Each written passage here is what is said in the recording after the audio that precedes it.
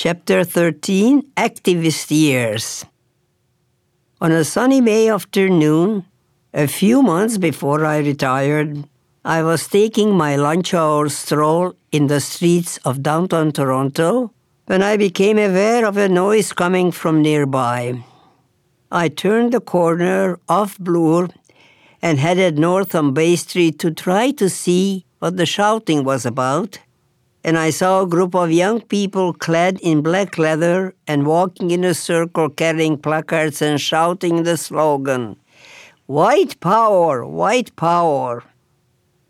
I had an automatic reaction, a fear, like my clenched stomach in Birkenau during selections, a certain kind of nauseating extreme fear that returned unbeckoned.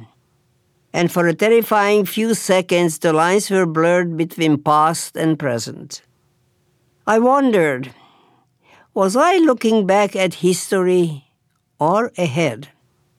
I approached the crowd, and suddenly I was face to face with a group I had heard and read about, but never met in the flesh. It was the Heritage Front, a group of white supremacist neo-Nazi Holocaust deniers.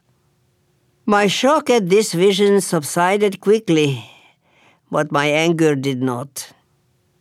I decided to do something, anything. I approached the group. The leader, a man I later learned was Wolfgang Droge, stood in front of the meager, spontaneous gathering of pedestrians and spoke. What I caught was this. You know, there was no such thing as black slavery in the United States. I thought the next he was going to say that there was no such thing as the Holocaust, but he didn't have a chance to utter anything more because I stepped right between him and the little audience. Angry and agitated, I spoke to these curiosity seekers. "Don't listen to him," I said. "He's nothing but a bloody neo-Nazi, and they would like to repeat what the Nazis did in Europe 50 years ago." Droge just looked at me, surprised. Maybe it was my accent, but he must have figured he was not going to argue with me. He walked away and rejoined the group. I admit, I wasn't such a hero because there were 4 police officers watching the scene. One of them sensed how upset I was and came over to me and said, "Lady, don't aggravate yourself. They only have a permit for 20 minutes and then they have to disperse." My luck. I caught the 20 minutes that would soon spur me to action. The group did disperse. After yelling "White Power" many more times, I went up to the one young woman I noticed in the group and asked her, "What are you doing with such scum?" She looked at me and shrugged her shoulders. The image of her walking away has stayed with me to this day. I walked back to the office very disheartened and then left for the day, too aggravated to do my work. Nazism, irrational hatred as we knew it in Europe, was dormant for a while only.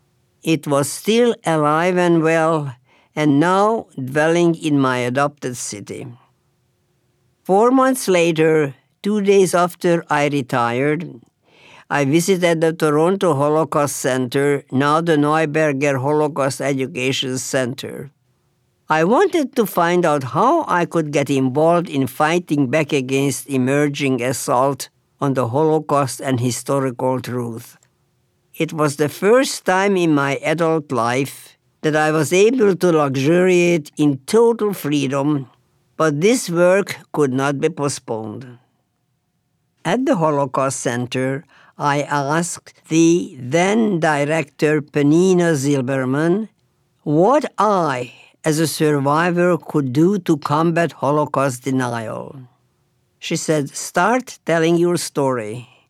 Learn by listening and observing others who have been doing it for a while. I wasn't sure I could tell my story, but I had to try. I was encouraged by my good friend, the late Stephen Blyer, who miraculously survived alone in Auschwitz-Birkenau until he was liberated by the Soviet army in January 1945. He was 40 years old and severely emaciated.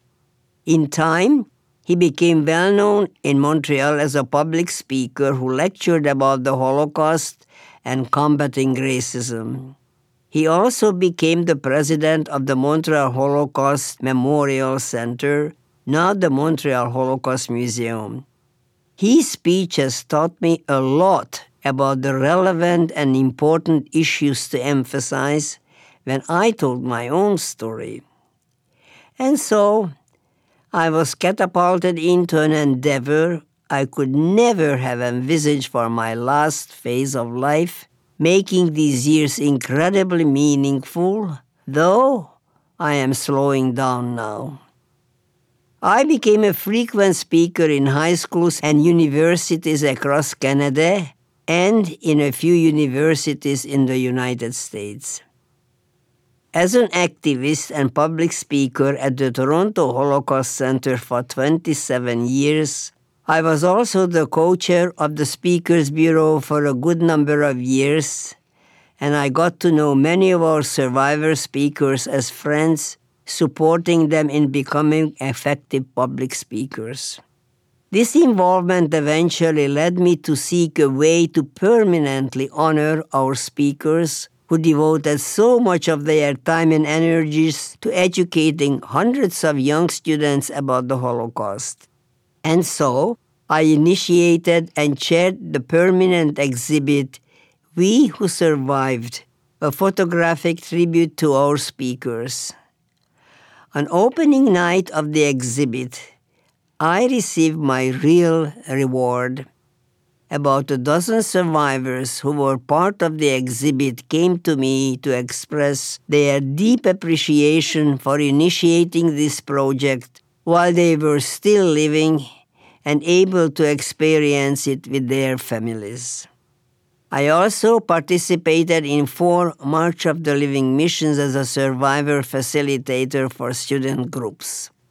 I have spoken to many hundreds of students and adults trying very hard to make my young and not so young audiences understand that they need to know about this unprecedented, civilization-shattering genocide for their own sakes, to be historically knowledgeable and to be able to recognize the signs if and when something similar reemerges and combat it.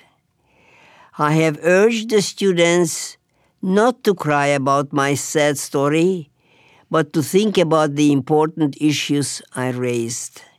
That was and is my goal.